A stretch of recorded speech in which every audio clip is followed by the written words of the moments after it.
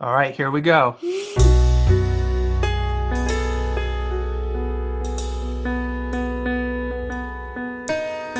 Rants with Justin and Joe. Joe. Rants with Justin and Joe. Joe. Rants with Justin and Joe. Joe.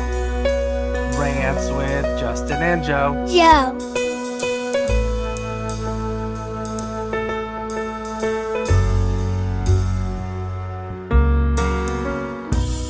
All right, welcome to Rants with Justin and Joe. So, I hope everyone had a good Thanksgiving. Everyone's getting excited for the holidays. We have 2 more episodes before we take another break, and we'll head into season 3 of Rants with Justin and Joe, or at least I think we're going to head into season 3. I don't know if we're canceled yet or if that happens, but today we are very glad and honored to have Noah attending with us and speaking about his perspective on autism. We'll let Noah introduce himself and some of the neat and really cool things that he's doing. But first, Joe's going to go through the logistics of this. Sure. If you're catching this live, you can listen to it for free, watch it for free. If you're catching this on the podcast, it's also free. But if you want CEUs for this, you're going to have to go ahead and navigate to www.autismpartnershipfoundation.org/podcast. If you're listening to this live, I'll put it in the chat for you. If you're catching this on the podcast, it'll be in the description of the podcast.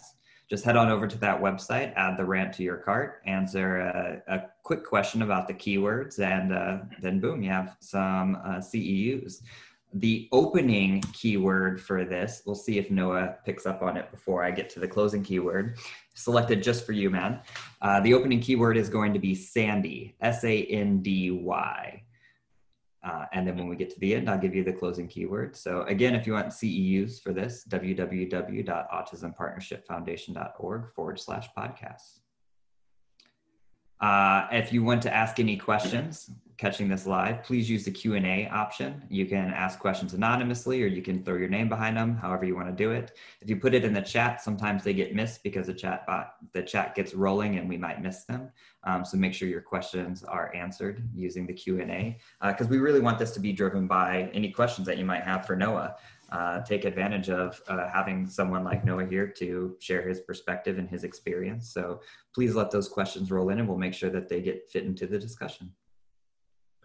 And so one thing that we're telling all our guests know, what we've learned from our first season is we would just go right into chatting and talking, but our audience had no clue who the person was. We knew who the guests were as we invited them. But so we have done it where if you can just talk about yourself and for about like 2 minutes before we get into questions, and just introduce yourself to our audience. All right. Well, hello, everybody. Fellas, thank you for having me on the podcast. My name is Noah Russell. I'm born and raised in Long Beach, California, and I am on the spectrum. I was diagnosed in 1st grade. I was not told about it until 7th grade, which is understandable, because if they told me in 1st grade, I wouldn't have had a single clue what they were talking about. But when they did inform me of it, honestly, I was a little confused, but at the same time scared, because when I heard the word syndrome in there, I thought disability. In all honesty, I actually thought I was below the IQ. I thought I was actually, for lack of a better word, mentally retarded. So I didn't know what my future held or anything. I like lots of negativity running through my head, but I will say though that me being on the spectrum has allowed me to do a lot of things I never thought possible because of talents and whatnot. And I have my good days and bad days just like everyone else. So. Thank you. Wonderful introduction to yourself. So I guess we'll go ahead and open up with something rather broad. You said that you had an autism diagnosis and that you heard about it a little bit later. Would you like to speak to just in general your experience with having an autism diagnosis? Do you want to expand on anything that you said in your introduction at all?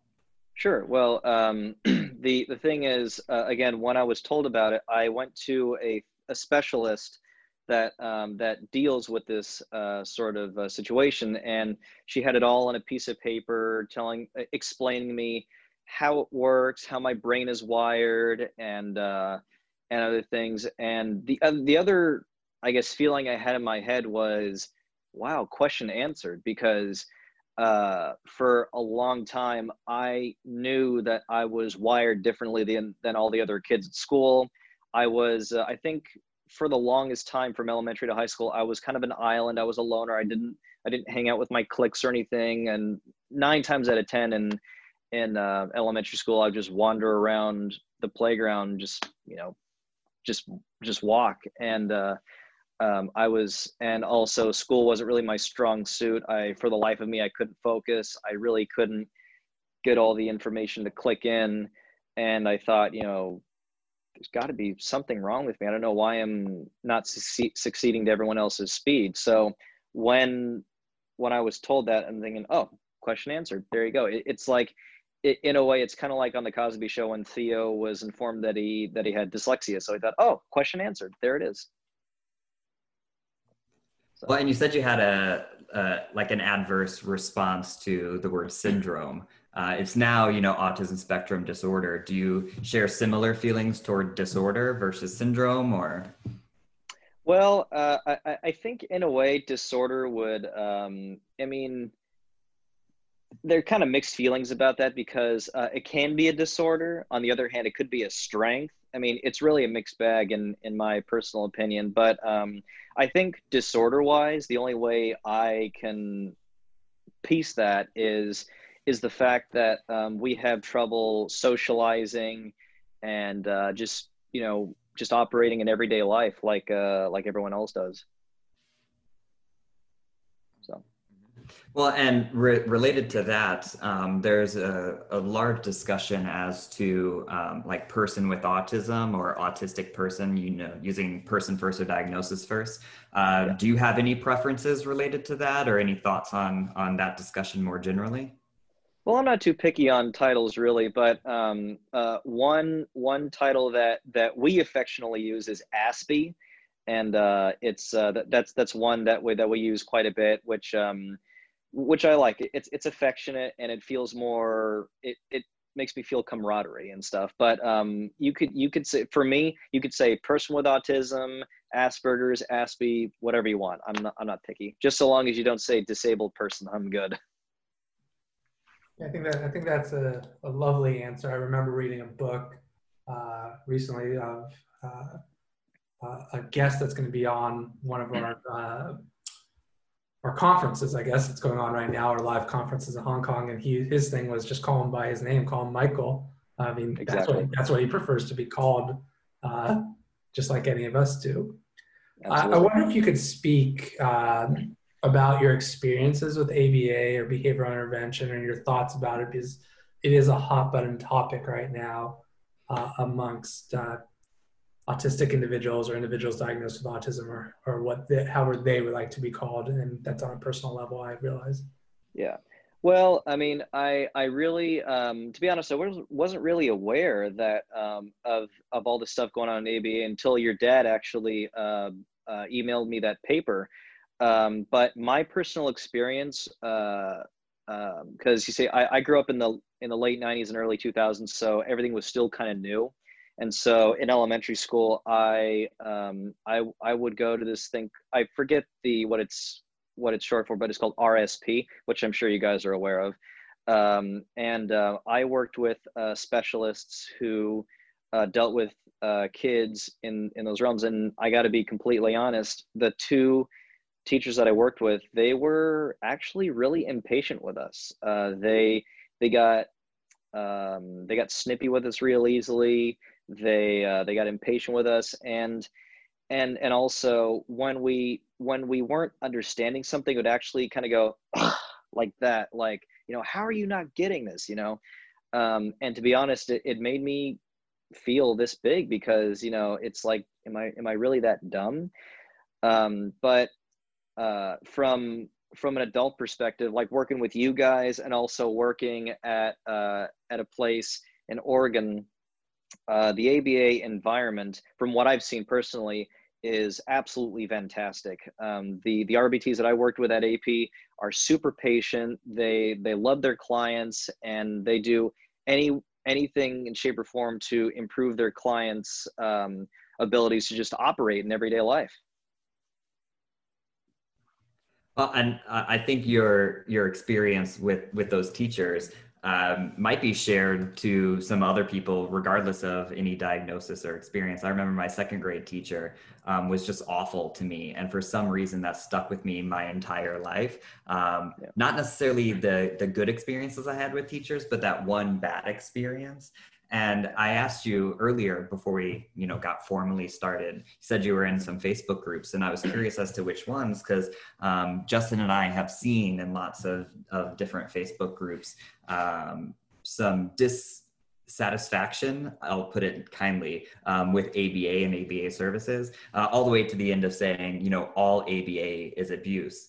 And I wonder if some of that is from people having one adverse experience like you had, or others might have, without seeing things like you've got to experience with, what I would consider good ABA or actual ABA. Yeah. Well, like I said, everybody has different experiences on who deals with who. And this is what I tell a lot of people. The key word to dealing with people on the spectrum is it's patience. Because the truth of the matter is, a lot of us, whether we're high functioned or low function or even severe, we develop a little slower. And something that might be completely obvious to someone that's not on the spectrum could not be obvious to someone who is on the spectrum, and in a way that it is mind-boggling to neurotypical individuals. But I have also noticed that people are really starting to crack down on the performance between teachers and people on the spectrum. As a matter of fact, my closest friend, Tony, he actually is getting his teaching credential in special ed, and he has worked with students in the public school system, and he has told me stories, and it is true. There are a lot of people who work in the public school system and in private systems like AP, for instance, that think they have what it takes to work in the field, but the truth is they don't, and that's okay. But now, if they leave in a good note saying, "Oh, this really wasn't for me," then that's okay. But if they get booted because of something they do, then that's a whole nother ballpark. But there's really, there's no straight answer for what ABA is like. Is everybody is different. I'm pretty sure in all 50 states of the country, there's facilities and public school systems who deal with this kind of thing, and everybody deals with it differently. Yeah, I think that's a wonderful point. There's just so many different interventions, therapies that have branded themselves as ABA, which makes it difficult to understand, well, what are you talking about when you say ABA? And with your experiences, you have a little bit of training in ABA, right? Yeah. When I lived in Oregon for 6 months, I got a job as an RBT. Fantastic there. The teachers there are great. The RBTs are great, and the BCBAs are fantastic. But I'll be honest, AP is like the gold standard, the Harvard, the number one source of ABA. And mostly because you guys just actually have brains in your heads, and you guys know what you're doing. Not to say they don't, but you guys do. They take the easy way out, is what I'm saying. You guys actually care. And there was actually a time where I was there. I said, I want to start a research program and stuff. Oh yeah, well, we'll get around to that. And of course, they never did, because they just kind of swept it off the shoulders. I don't think they took it seriously as you guys did. But you know what? Like I said, everybody's different. Well, and I just have to go on record here saying that you weren't paid to say any of that. We didn't ask you to say any of that. So that was unsolicited for anybody who's listening right now. Right. But very much appreciated that you Yes. have such kind thoughts and feelings of your time uh, at Autism Partnership. You mentioned patience is Yeah. a key into quality teaching, and I absolutely agree. I think the more patient you are, the better of a teacher you are, the better decisions you're making, Yeah. the better you can relate to the person you're working with. I think that's the same as a parent as well, right? Like the more patient I can be with the kids, the better days I'm having with my kids. And those days when I'm less patient, the worst days are happening. I'm wondering if there's other advice you would give to behavior analysts about their work or what you would want to see from them. Well, what I would like to see is to, when you're issued a client, is to really do your homework on them and set aside a day or two. This is what I did when I was issued my client up in Oregon, is to take a day or two to just let them play, let them do what they want, and just take mental notes and take actual notes and just see how they operate, so you can try to establish a rapport with them. And I mean, it could definitely take a while, because nothing happens overnight. But do your homework on them, talk to their parents as much as possible, know their likes, know their dislikes, and most importantly, know their triggers, because the last thing you want to do is not know their triggers and learn it the hard way. So the earlier you know their triggers, the better. I think that's so important. When I teach a social skills class to my doctoral students at Endicott, I talk about one of the most important things you can do for young kids, obviously, and maybe for older kids as well, is learn cartoon characters and learn what they're into. Like, you need to understand who superheroes are if your kids you're working with like superheroes, or you need to understand baseball or sports if they like sports, or if they like Doc McStuffins, you have to understand who the different people are. And my youngest, my 3-year-old, is a 4-year-old now, is into Doc McStuffins, and I can't stand watching it, but I watch it every day so I can relate and talk to him when he's talking about Stuffy or Callie of what they're doing. So I think it's so important that you say you have to do your homework, and that's the difference of what quality ABA is versus bad ABA. I think is quality therapists do their homework and really try to connect with their clients and do a good job of connecting with them, because it's not just a job for them, it's something that they're passionate about doing, which is why, to me, you can't say that all ABA is abuse, because when you have good therapists and providing quality ABA, it's not abusive. Right. And so, like, in a nutshell, I'm basically saying just go the extra mile, just try to get to know your client as much as possible. And when you mentioned the cartoon that your kid likes, the one tactic that my dad went down is to introduce the stuff that he grew up with. That way, if we're watching it, then he can stand it. Like, my dad introduced me to the Three Stooges when I was like 6 years old, and I got hooked. And now he and I watch the Stooges to this day. So interesting enough that you say that, is this weekend I introduced them to Animaniacs, because we were talking about that prior, and they seem to like Yakko, Wacko, and Doc. There you go. Well, and I'm sure it sounds selfish, but I swear it wasn't. I ended up buying a PlayStation and Crash Bandicoot solely for the purposes of intervention for this one individual that I was working with. It was a huge interest of his, and he would want to play with me, and I sucked.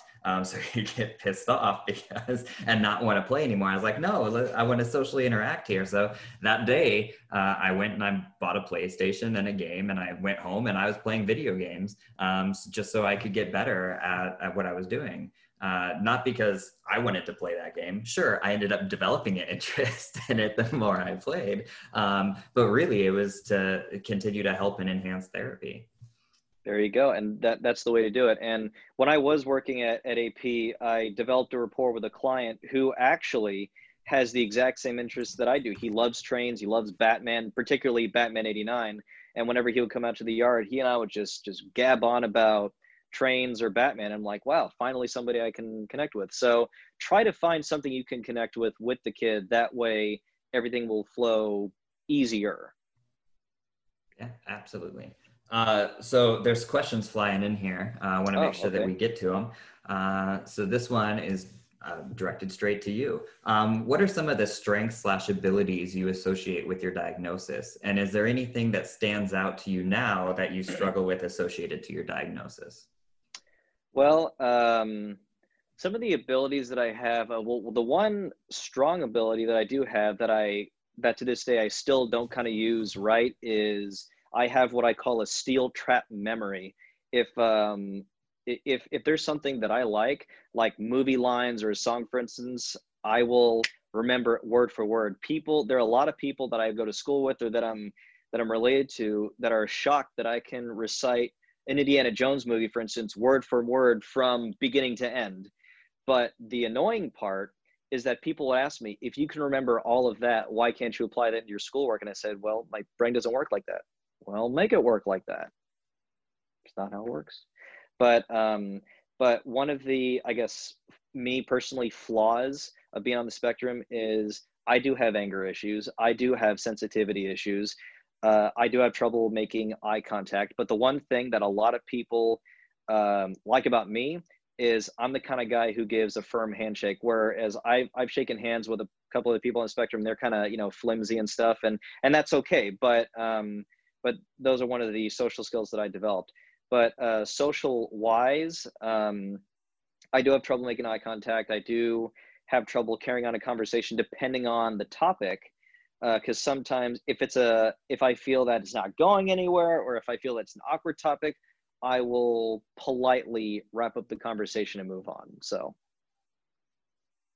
Well, and I think that's a skill all in itself, is being able to wrap up a conversation and move on. And to be completely honest, I wouldn't have picked up on any challenges or troubles with eye contact. I know we're in a Zoom situation, but I wouldn't have been able to pick up on that at all. Yeah. I do my best to do it. I think the only other time that I don't make eye contact is if it's in a confrontational conversation, because it's really intense, it's really uncomfortable. I mean, to be honest, it's really hard to look at someone in the eye who's kind of criticizing you. So. You brought up things like anger management, and I don't know. I know you saw my younger brother play baseball. I don't think you ever saw me play softball, so people know that I can get quite angry during that time. But no, never. Yeah, never. I do. Baseball can be frustrating. Yeah, I do wonder your thoughts on when you have clients, when we use behavior analysts have clients with those areas that they need to work on. If you think it's appropriate to work on things like anger management or conversation or attending/eye contact. What are your thoughts on that?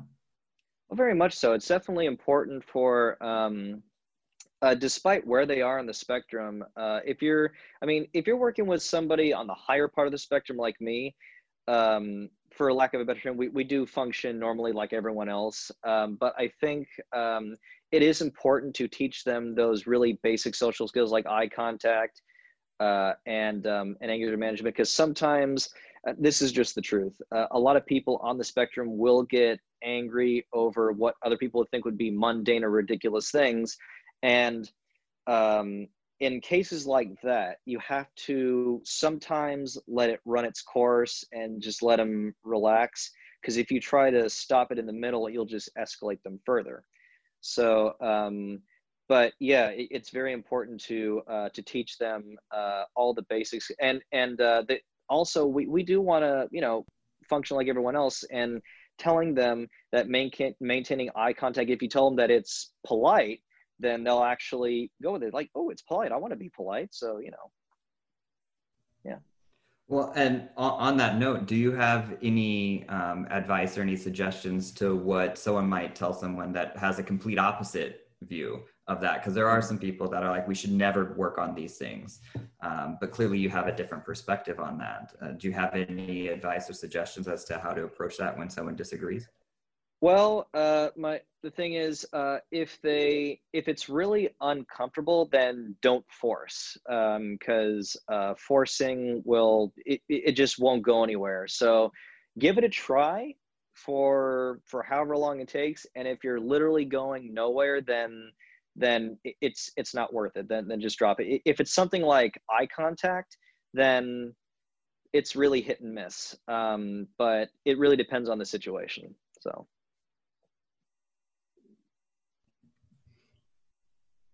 All right. So we have several other questions coming in from multiple different places. One just came in, and they want to know what your thoughts are on the outspoken adult community's criticisms of ABA. Well, I didn't hear too much about what it was, but the fact that they say that it's abusive, I mean, I would really personally, I would like to see evidence of abuse, and I would like to see why they think that. Because like I said, I've only worked with 2 companies and they were both fantastic. But I mean, I really don't have too much thought on that because I haven't really seen it. So. Well, that tends to be, you know, since we do a lot of research, we're pretty well versed in what's out there in terms of the literature base. And I don't think I've ever come across anything that's shown anything like that. So we tend to have a similar response in that we haven't come across it, and that hasn't been our experience whatsoever. Yeah. But once we do, we'll address it and we'll establish it. Yeah, I think the thing with it is, and I know it's been a theme, I guess, through the few episodes of Rants with Justin and Joe, is it seems they're saying this just to really stop behavioral intervention. They just don't want behavioral intervention anymore. Where no, I think you're coming on and wanting to have a dialogue and talk and give actual perspectives. I think a lot of times these things on social media are just to raise fights and stop behavioral intervention. And then when they don't like certain members, they kick them out of groups. So I think that's not listening, learning, or leading. That's just really wanting to start fights and not really hearing actual perspectives like your perspective. Yeah, and also this is just my opinion. For people who don't want to do the whole behavioral thing, that's them just taking the easy way out.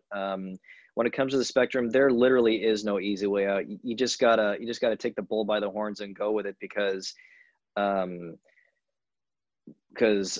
for people on the spectrum, you know, they have to function normally in society just like we all do. And if there's no behavioral training, then they're going to have to either learn the hard way or not learn at all. And I really don't want to see them go down that road because I know a lot of people my age and older and younger who are on the spectrum that operate perfectly in society. And I don't know what their upbringing was like, but they're great. They work, they drive, and they function normally just like any other human being.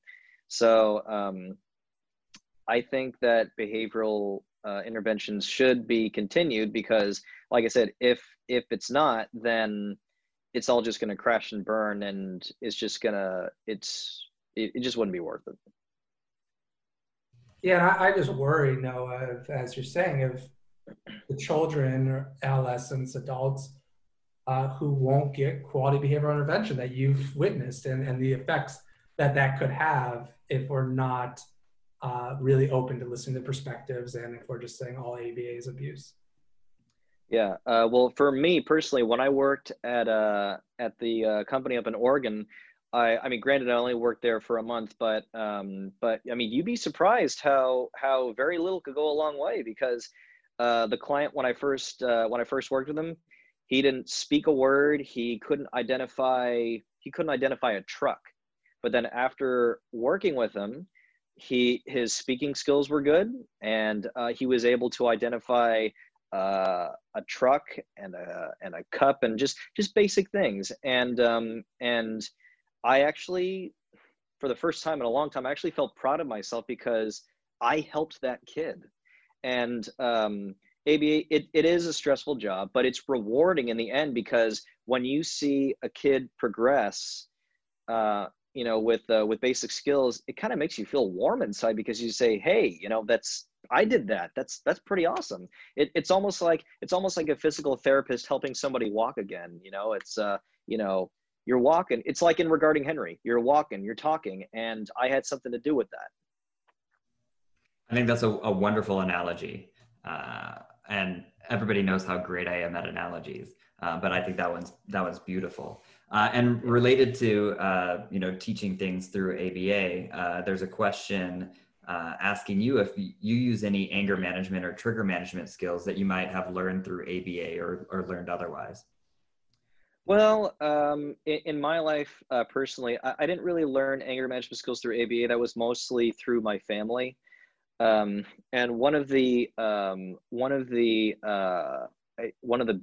greatest lessons I've learned is, I mean, yes, we get angry at things. We're human beings, but at the same time, we have to ask ourselves, you know, like when you're really getting steamed up, you have to ask yourself, is this worth wasting energy on? Because anger takes a lot of energy. Because, you know, when you're done being angry, you're tired, you're tuckered out, you're kind of all over the place. So do that. But also, a basic skill that my dad taught me was breathing. Just take a deep breath. Take 10 deep breaths if you need to.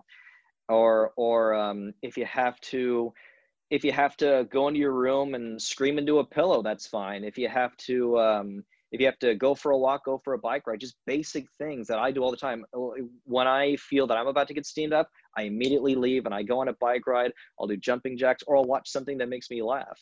You know, it's no offense, but it's not rocket science. You know, it's just basic stuff that through life that'll make you feel better. And because, like I said, I didn't have any ABA anger management skills.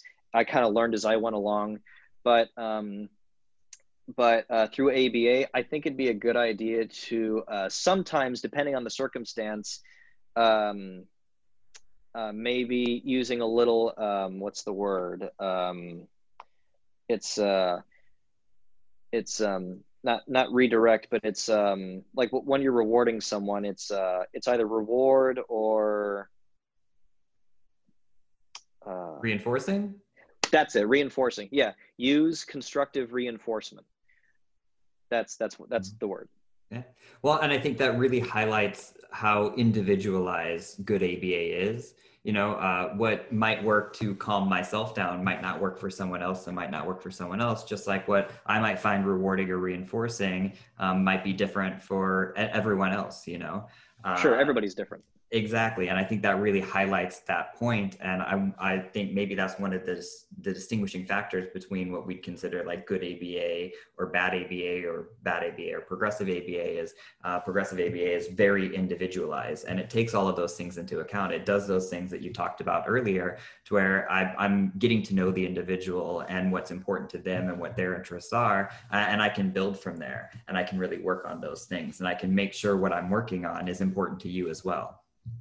Right, and as I said before, you know, do your homework, get to know the kid, and find out what his or her triggers are, and find out also what they love, so you can use that as a reinforcement.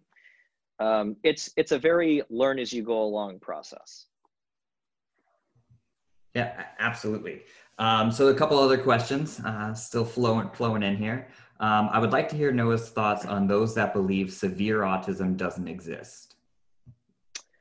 Ooh, Tough well, questions. that is very tough. Well, here's the thing. There has to be a way to be able to identify the different parts of the spectrum. From what I've seen, severe, like the way I describe severe autism personally is like, for example, if I had severe autism, I could be 26 years old, but have the brain of a 3 or 4 year old, which is what I've seen. I've seen YouTube videos of people with severe autism. And so to say it doesn't exist, I mean, that's a matter of opinion, but there has to be an identity for it, whether it's severe, whether it's high function, low function. I mean, terms have changed so many times over the years. I don't even know what the correct term is anymore. So those are just the terms that I'm used to. So whatever you want to call it, you can call it, but that's just what I call it. I think it's a wonderful response to a difficult question, because there tends to be, what we're seeing at least, the split within the autism community or autistic community, that anyone who might be like high functioning or more highly skilled, or at least, you know, has conversational skills and can express their wants and needs like we can here, that's autism or that's autistic, but anybody that's more severely impacted, well, that's not autism, it's something else. And they're using that almost as a reason to say, well, use ABA with those people, don't use ABA with these people. Yeah, it's really a mixed bag. And sometimes people who don't want to use those terms, it's just, honestly, I think it's just a form of denial.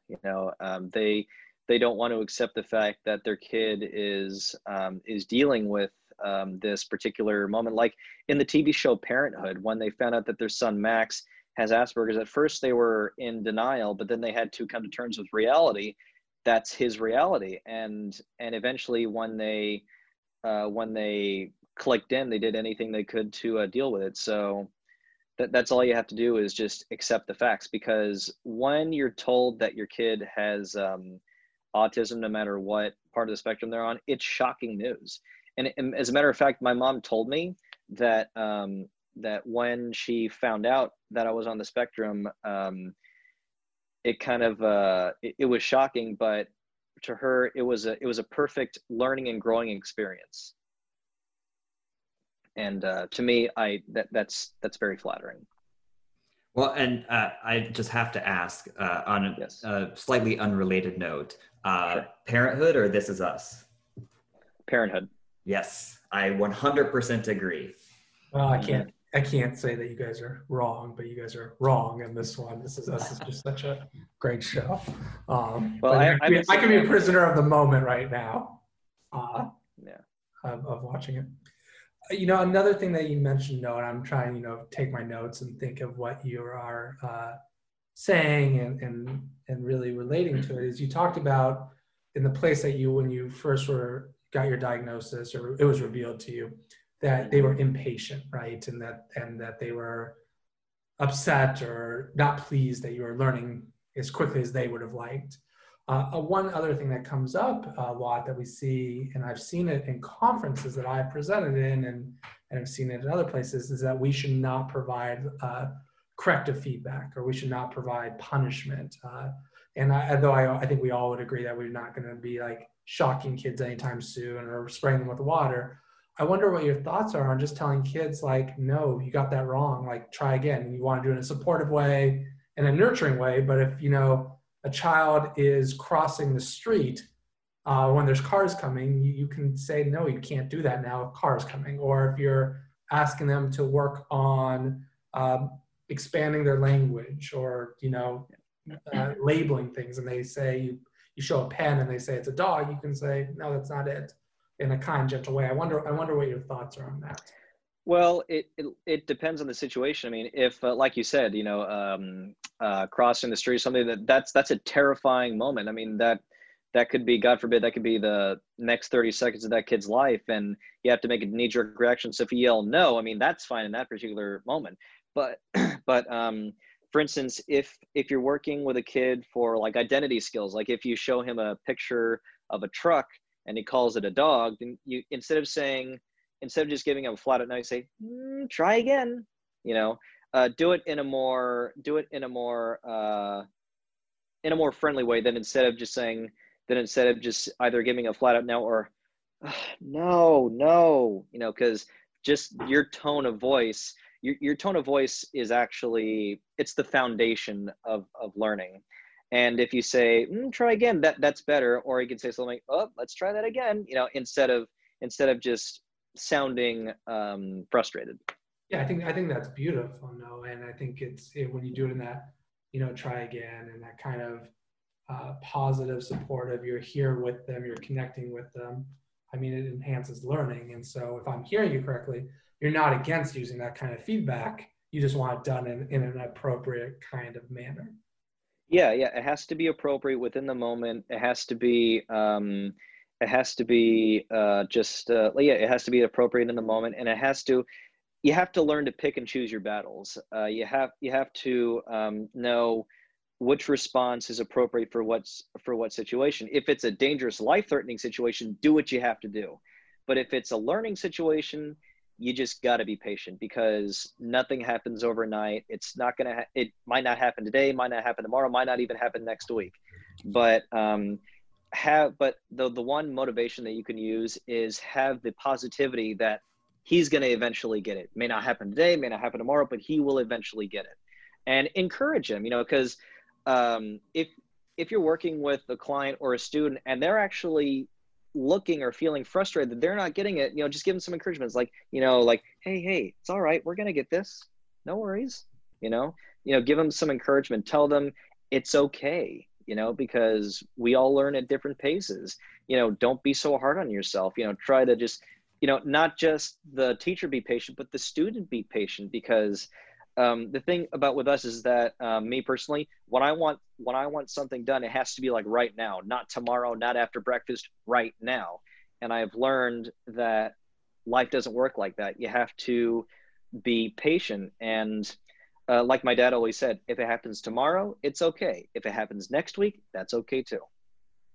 I think it's a wonderful discussion and wonderful response. I think corrective feedback for some reason has just a negative connotation with it with a lot of people. And like you said, it's not always saying no very harshly. Sometimes corrective feedback is saying nothing at all. So I think when people start to look at it more like that and how it can enhance learning, maybe some of the stigma that's associated with the term corrective feedback will go away.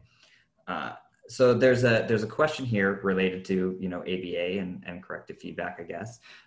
You said that you are an RBT. Do you see yourself continuing training and working in the field of ABA, or are your passions lying in other areas? Well, truth be told, I got my degree in radio and television production, and I would really like to go in that field. But at the same time, I also would like to go into the RBT field, because like I said, when I came back from California, I applied at AP to be an RBT, but probably because of COVID, nothing's going on. But I would, in fact, really love to work with AP again in the RBT or ABA, or even the research part of it, because I always told people that work in the field, who better to know about how it feels than the person who is on it. I mean, you can do research all you want. You can do all the research, you can have all the know-how, but it's always refreshing to have somebody who's actually on the spectrum, who's experienced it, to give them their feedback and to actually tell them to give advice to parents on how to interact with their kids. Because the truth is, and this is just the truth, people who are on the spectrum are actually pretty delicate, and they're like glass in a museum. If you if you go the wrong way, then it could not detrimental, but it could be difficult to change it the other way.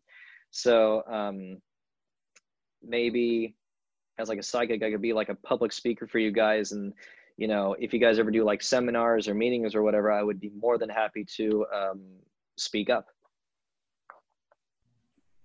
Well, I hope you continue to pursue, because you do seem passionate about it, and I think you'd make some great contributions. So I know I'll make sure that I'm going to stay in contact. I'm sure Justin's going to feel the same, to make sure that we can continue to work together in the future outside of things like this. Yeah, I mean, we would love you to help out with the research projects and to help out with our mission of really improving quality ABA for individuals diagnosed with autism, because it's so important that the kids that we work with get good intervention so that they can make meaningful improvements in their life. So you have it. Now that you're back in California and now the rain of Oregon, and in a place like this, that we will be shortly in contact with you.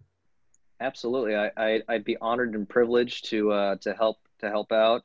Hopefully, when this whole COVID thing relaxes and we can actually do gatherings once again, it would be great to do that, and I would love to actually work with you guys, because if that's something I would actually love to do, because there's the old saying, when you love what you do, you don't work a day in your life. And I would love to work with you guys. I would love to work, Justin, I would love to work with your dad closely. I'd like to work with Letty again. I'd like to work with John again, and everybody in AP, and see the kiddos again, and just help out. I want to be part of that community again.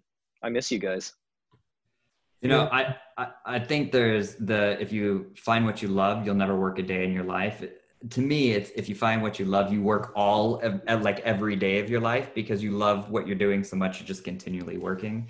And That's I think, true too. the text that I get from Justin at 2:00 in the morning about work related things probably goes to show that. There you go. It's perfect. That's But perfect. I have learned, Joe, what times not to text you around dinner time. I don't usually get a response then. I don't know why. It's weird. Maybe I have to talk to Sarah and see if I can break that so that you just always respond to my texts whenever. Totally. We have a couple more questions, Noah. Fire away. People are interested what you're saying. This one comes Fire away. from a person whose name is dropped more than any other name on Rants with Justin and Joe, even when he's not a guest or it has nothing to do with it. But Bob Ross asked, how should the ABA field respond? How should the ABA field respond to those people who are trying to ban ABA as a therapy because they think it's abuse? So how should we respond to people who are saying ABA is abusive? Ooh, I would like to give you the blunt answer, but since I want to remain professional, I'll just say, give us a chance. One, give us a chance, and two, see for yourself. See how we operate. Maybe. How schools have open houses and stuff, have an open house for the parents and have them come by and actually observe how their kids are getting the help they need. Yeah. And maybe also just, also constantly assure the parents, if you have any questions, please, ask as many as you want, because, it's a help me, help you scenario. If you help me, I'll help you back. It's give and take, that's the perfect way to do it. Well, and you can feel free to be blunt here. That's the whole point of Rants with Justin and Joe, is that we can have frank, blunt, open conversations without any fears of, potentially upsetting someone, or it's a learning experience for us all. So please feel free to be blunt. I do it all the time. Right. I'm the bad cop. Joe does it all the time. He's a good cop. I guess it plays well. All right. Well, to the people who think it's abusive, get over yourselves. Yeah, seriously, get over yourselves, because that's one, it's rude. Two, it's completely false. And three, it's insulting to the people who devote their lives to help the people who are on the spectrum to live better lives. And to have the audacity to say that it's abusive, grow up, get over yourselves. And, get the facts first before you say them,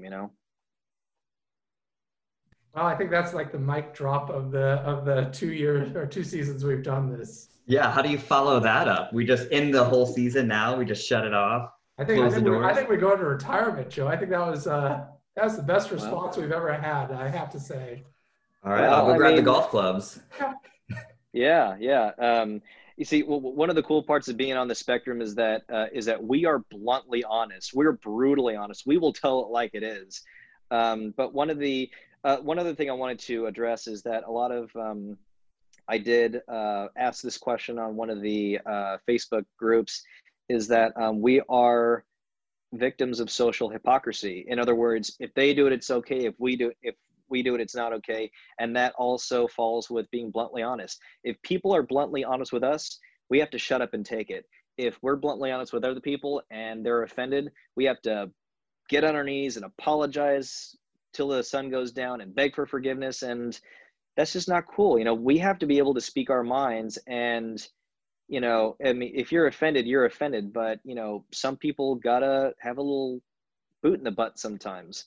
And, what better person to get it from than a person who's on the spectrum that actually tells the God's honest truth? I think we have a related question. I'm going to name drop this person as well. She doesn't get name dropped quite nearly as much for as talented as she is. Dr. Melissa Saunders writes, what would Noah say to parents who are apprehensive about getting services for their child because they heard ABA is abusive? We know you want them to get over themselves, but they hear it anyway because it's on it's on Facebook pages or social media, and so now they don't want to do it because we're not actually doing better. We're just putting out stuff there in the world. So how would we handle it with parents? Well, for the apprehensive ones, I would say give it a try first. You know, give it a try for, I don't know, maybe like a month or two or something like that. And if you don't like it and you want to take them out, no hard feelings. I mean, they're called trials for a reason. And if you like it, hey, awesome. So try it first. You know, it's like dipping your toe in the water. You know, you can't just jump in the deep end first. You got to dip your toe in. You got to see what it's like. And and if it's not to your satisfaction, hey, then that's okay. That's, you know, if you want to handle it yourself, power to you. But if you want the you know, people who are professionals in the field, we'd be happy to help.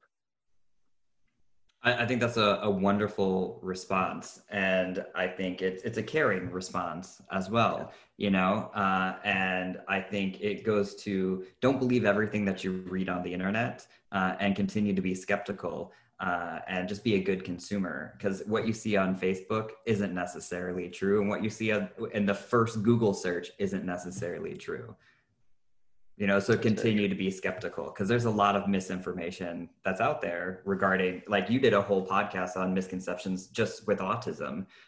There's, you know, you pair that with misconceptions with ABA and then misconceptions with both of them, you know, like you're going down a pigeonhole or a rabbit hole full with, you know, misconceptions that are easily spoken about on Facebook and other social media platforms, you know.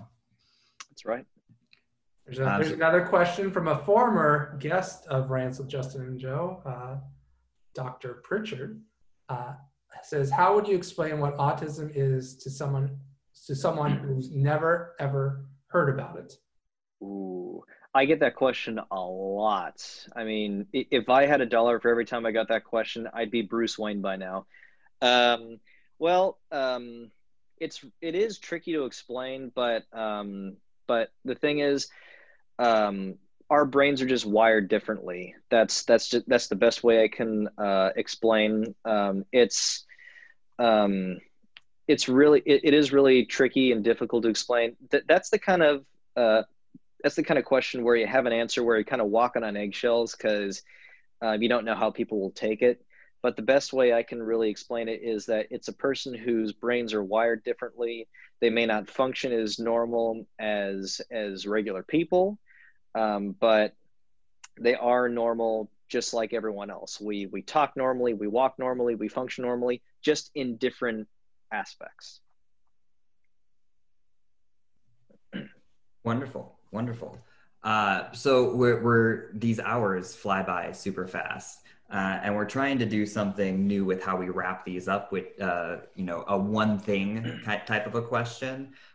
So if you will, if someone were listening to this, if someone was listening to this with an autism diagnosis, what's one thing that you'd want them to walk away with? And if someone's listening to this that's in the ABA field, what's one thing you'd want them to walk away with? Learn to love yourself and don't be hard on yourself, even though it seems like utterly impossible for us, because, you know, we are very hard on ourselves. But learn to give yourself a break once in a while, because if you keep bashing yourself, you're just not going to get anywhere. So learn to give yourself a break once in a while and accept it. I think that's a wonderful suggestion, especially with, you know, an ongoing pandemic and everything else that's going in the world. I think that's a nice reminder for everybody. Yeah, forgive yourself, give yourself a break, don't bash yourself, and just learn from it, because we learn by making mistakes. That's just natural. Mm-hmm. Well, and as another reminder, if anybody wants CEUs for this, navigate over to www.autismpartnershipfoundation.org/podcast. Find the rant, put it into your cart, and you'll answer a question about the keywords. The opening keyword of this was Sandy, SANDY. The closing word is Koufax. I knew it. I knew it. I knew you'd figure it out. The closing word, Koufax, KOUFAX. Just put in those and boom, you have your CEU for this rant. And although Sandy Koufax is the opening and closing words, wear masks. wear masks. Absolutely. They're important. Absolutely, very much so. especially right now. And wash your hands. Yes. Well, no, this has been very fun rants. Have a happy holiday season, and I'm sure we will be talking in the very near future. Thank you for having me on the podcast. I'm more than happy and privileged. And if you guys want me to be on any other podcast or webinar or anything like that, just shoot me a message and I'm there. You'll be hearing from us very, very quickly. I can assure you that. Yeah. All right. And, thank you, fellas. No, thank you for being here. And everybody else who's listening, make sure you go check out Noah's podcasts as well. The information is in wherever you're listening to this. Yeah, it's called Unlocking the Mysteries of Autism. You'll find it more easily on Spotify. Perfect. Great. Well, that's it with rants and Justin and Joe. Joe. Bye, everybody. See ya. Thank you. See you later, guys.